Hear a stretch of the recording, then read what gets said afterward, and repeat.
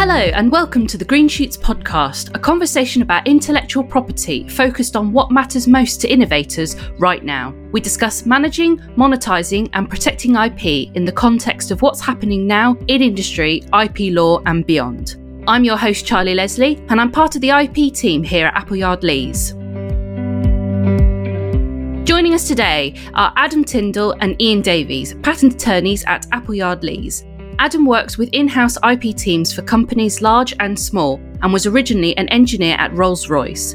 Ian spent several years working as a design engineer for Marconi and Motorola before becoming a patent attorney while working in-house at Nokia, and now works with leading companies in the defence and telecom sector. Adam and Ian, welcome to the podcast. Hello. Hello, thank you. So, Adam and Ian, you support in-house IP teams now, but previously were the other side of the fence in industry as engineers and then patent attorneys.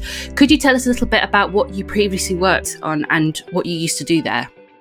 My background in patents goes back a good few years now. I started out as an electronic engineer working for Marconi. They sponsored me through my undergraduate degree. I worked there for a couple of years after I graduated. Then moved on to Motorola, where I was helping to design GSM base stations for the all-new wonderful mobile phones which now plague our lives, or enhance them, depending on how you look at it. And then I thought, time for a career change. So a good friend of mine from school worked in patents, and I thought that sounds like an interesting job. So I applied for a job as a patent engineer at Nokia, which at the time was a sort of a relatively unheard of company, I guess.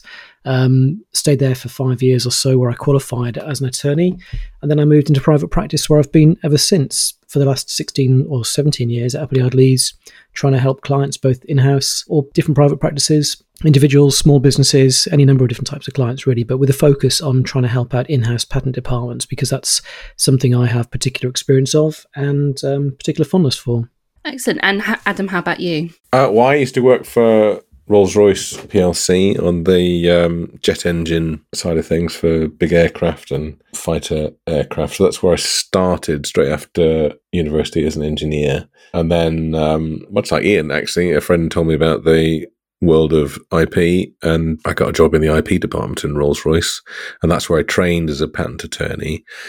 It was quite a good time to join the IP department because they were focusing down on invention harvesting and freedom to operate type work. A lot of working in-house is deciding what the IP is that's important to try and protect and keeping an eye on the budget at the same time. So there's a good deal of walking around the business, talking to people, understanding what the business does, filtering out ideas. And so it was really quite a sociable job, and going to lots of different parts of the country for the different sites, whilst at the same time doing the kind of core things that patent attorneys do. I worked in one of the design teams in Rolls-Royce, working on bits and pieces for combustion, which to this day I maintain is the most important part of the engine.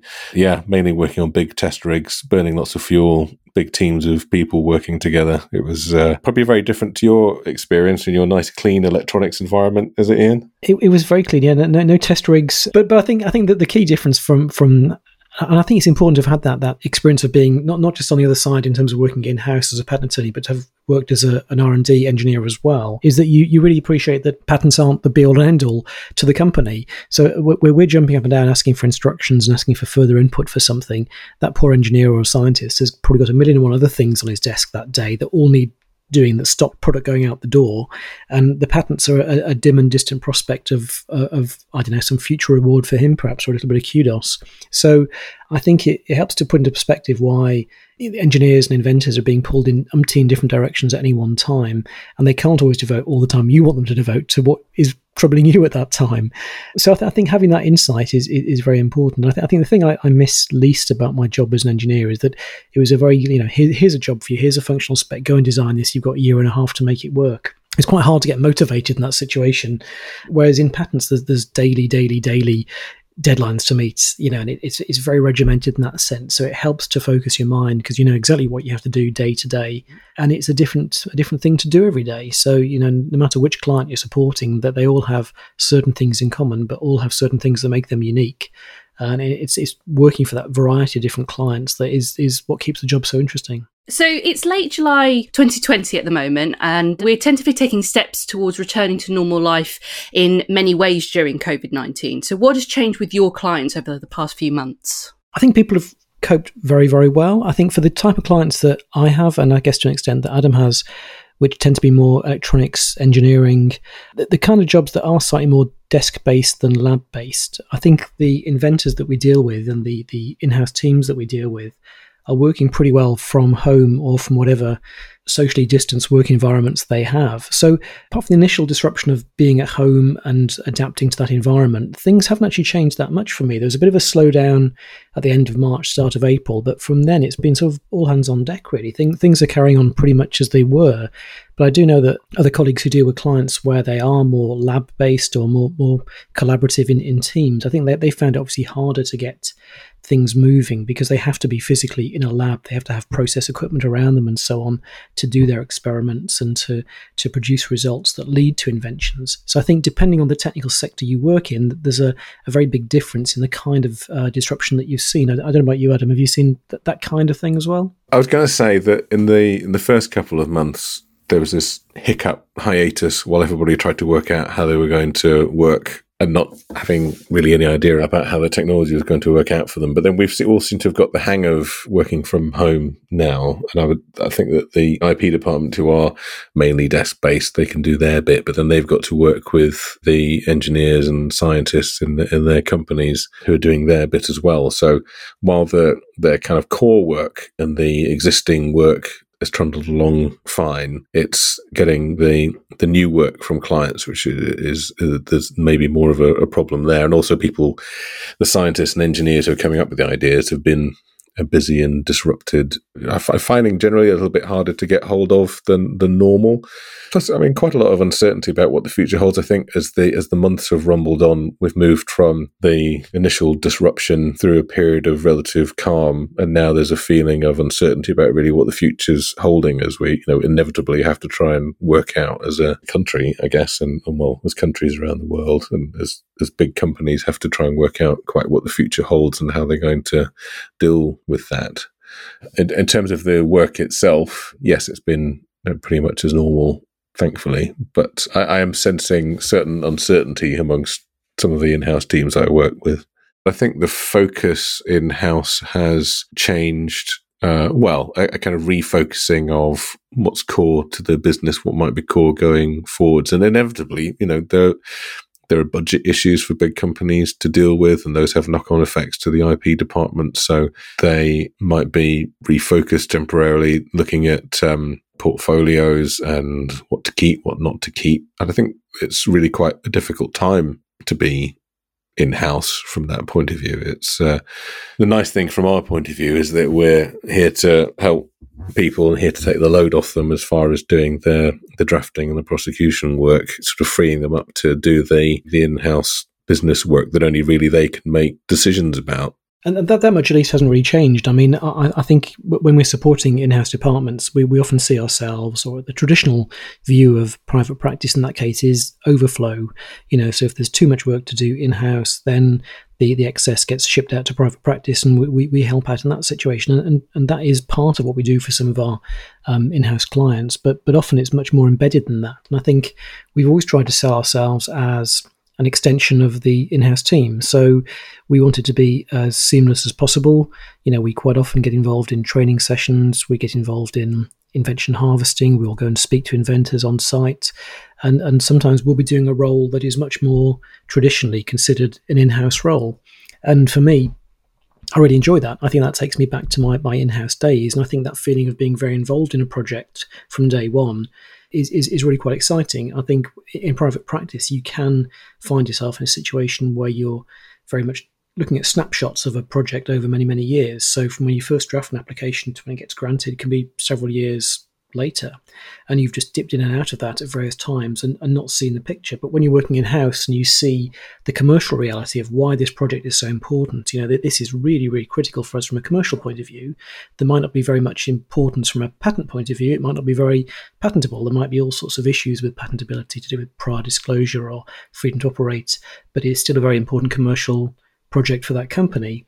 And I think when you do that invention harvesting, when you get more embedded in the project teams, from private practice, you get back into that thinking of looking at the bigger picture for the client.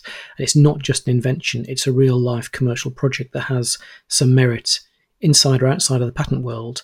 And you try and do what you can to bolster that position from an IP perspective. That is part of the fun, isn't it? When you can actually be on the ground in front of whatever it is that needs protecting, and rather than just getting an invention disclosure form and looking at the invention in the absence of any other information. And it might seem like a really tiny thing or something that's entirely mundane, but you sort of see the whites of people's eyes, or the excitement that you understand that actually this isn't a trivial. No, absolutely. This isn't a trivial change. This is something that's really quite important to the business and something that other people haven't done. And I find the clients being quite apologetic about saying, sorry to drag you out here to this site to look at this enormous widget or wherever it might be. Whereas from my point of view, a day away from the office, right, current climates aside, a day away from the office is fantastic. It's a great excuse to go and see something different, be in a different environment, speak to people who are at the cutting edge of what they do, and to really get it to, let's say, feed off the passion they have for their projects and to help them out as best we can. Would you say that COVID has changed priorities for in-house IP teams? I think it's made them look at how they work quite closely, and I'm seeing requests from different firms to work with them in different ways, which is also an enjoyable part of the job. And it's interesting that, given that we're talking about big companies here, one might think that there's only one possible way that you could interact with a big company. They send you instructions, you do what you've been told, and then send back the thing that they wanted you to do. But as it turns out, that each company we work for has a different set of requirements, a different set of responsibilities, and a different amount that they want us to integrate with the inventors with, while still just essentially doing the same poor job. You got any examples of that, Ian? I think, most of the clients, we've had to change just the logistics of how we deal with them, I suppose, the practicalities, because, often they, like us, are not in their physical offices. So, the patent world is reasonably technologically advanced, but there's still a certain amount of paperwork that flies around. And I haven't seen any official paperwork from clients or from patent offices for 3 or 4 months now. So just silly things like making sure we can deal with them electronically is a key thing. And I think, again, at Appleyard Lees, we've invested sort of heavily over the years in good electronic working practices. So the adaptation from all of us being in the office to being 120 odd people working from home was relatively painless. And I think for some of our clients, that wasn't quite the same. Depending on the sector they work in, they just simply weren't set up to work from home in the way that we have been. So I think we were relatively quick off the mark there, and we've been able to get ahead of the game a little bit in helping them out and being available, and perhaps giving them some advice on how they can set themselves up to work from home as well. But on a day-to-day level, my interactions with the sort of the key inventors at my key clients are carrying on much the same as they were. But instead of me being in my office in Manchester and them being in their office wherever they are, we're both sat at home but having exactly the same conversation. So, to that extent, not much has actually changed. How can in-house IP teams best utilise external firms, given sort of the current business realities? Working in-house, there can be a lot of checking that portfolios still cover the products, checking that you're capturing all the inventions, making assessments of those inventions. And that's all really important from the point of view of managing and looking after the intellectual property that belongs to the company.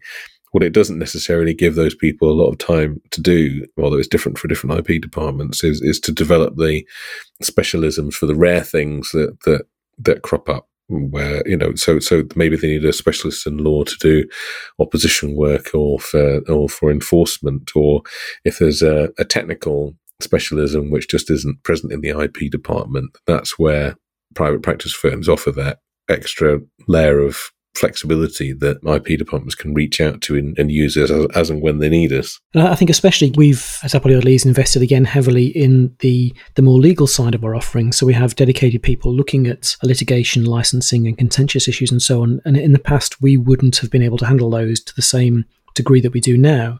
So if a client comes in with a technical issue, we can generally handle that. But now increasingly, if they're coming in with issues to do with licensing or litigation or ownership or entitlement, any of those issues which are slightly more tangential to the harvesting the invention, filing an application and taking it through to grant, we have in-house people who can help with that. And I think that's a perfect sort of symbiosis, really, because we can feed that work internally, and likewise our internal colleagues who deal with more sort of legal matters than technical matters often require technical advice. And we've got this great internal team structure where we can feed off different people and call in different people as they're needed, but keep that work internal to the firm. Yeah, I think that having that team of lawyers integral with Appleyard Leeds or part of Appleyard Leeds really makes the process so much smoother. If instead of having to use further specialists, it makes the interaction just so much simpler and straightforward for the client and for us as well, doesn't it? Yeah. I mean, most clients who are big enough to have an in-house IP team will have in-house lawyers, but often they are in-house corporate lawyers. They're looking at company law issues. They're looking at sort of shareholder issues, that kind of thing. They're not specialists in IP, the soft IP skills and so on that we can bring. So, it's not stepping on anyone's toes. It's providing a truly complementary service to what we do, day in, day out. So with everything that has been going on with COVID, there's been talks of a possible recession. How might this impact in-house IP teams or maybe IP teams in general? Well, I guess, one of the things that we learned from the last recession was that the firms that invest in R&D can sort of invent their way out of it to an extent. I think it's very easy at this time to sit back and think, well, we need to conserve cash. And for some firms, clearly that is a priority and they don't have an option but to do that. But for those that are able to continue, I think investing in the future and patent applications that they file now that might not feed into products for several years, by which time we're hopefully well out of the recession, will pay dividends. So there's always an inherent lag in making an invention and filing a patent application and getting that product to market. You make the money from selling the product. You don't make the money necessarily from filing a patent application, but that's a precursor to bolstering your position for the future. So I think the firms that can look ahead 2 or 3 years or longer and say, well, anything we do now will pay dividends at that time, then that's a key thing. So I think if the company involved has a viable future, then it might well be a false economy to try and save money on patent applications now. I think Adam mentioned about, limiting the portfolio and making sure it covers the products that you're currently selling. I think that's a key thing because the market is going to change significantly in the coming years. And it might be that what was your top seller in February this year is something that just isn't going to sell at all come August. So I think it's important to keep on top of what's in your portfolio, make sure it still covers your commercial interests, but don't take your eye off looking what's going to be important to the future and get those applications in now. Keeping the portfolio current and relevant is a part of what IB departments do most of the time. So, we're dealing with COVID-19 now, but it's the kind of work that they'll be doing year after year, assessing their products. That's excellent. Adam and Ian, thank you so much for joining us on the podcast. It's been a pleasure. Absolute pleasure. Thanks for listening to the Green Shoots podcast by Appleyard Leeds. If you have a question or issue you'd like our IP specialist to discuss on the podcast, tweet us at Appleyard Leeds or email us at ip@appleyardleeds.com.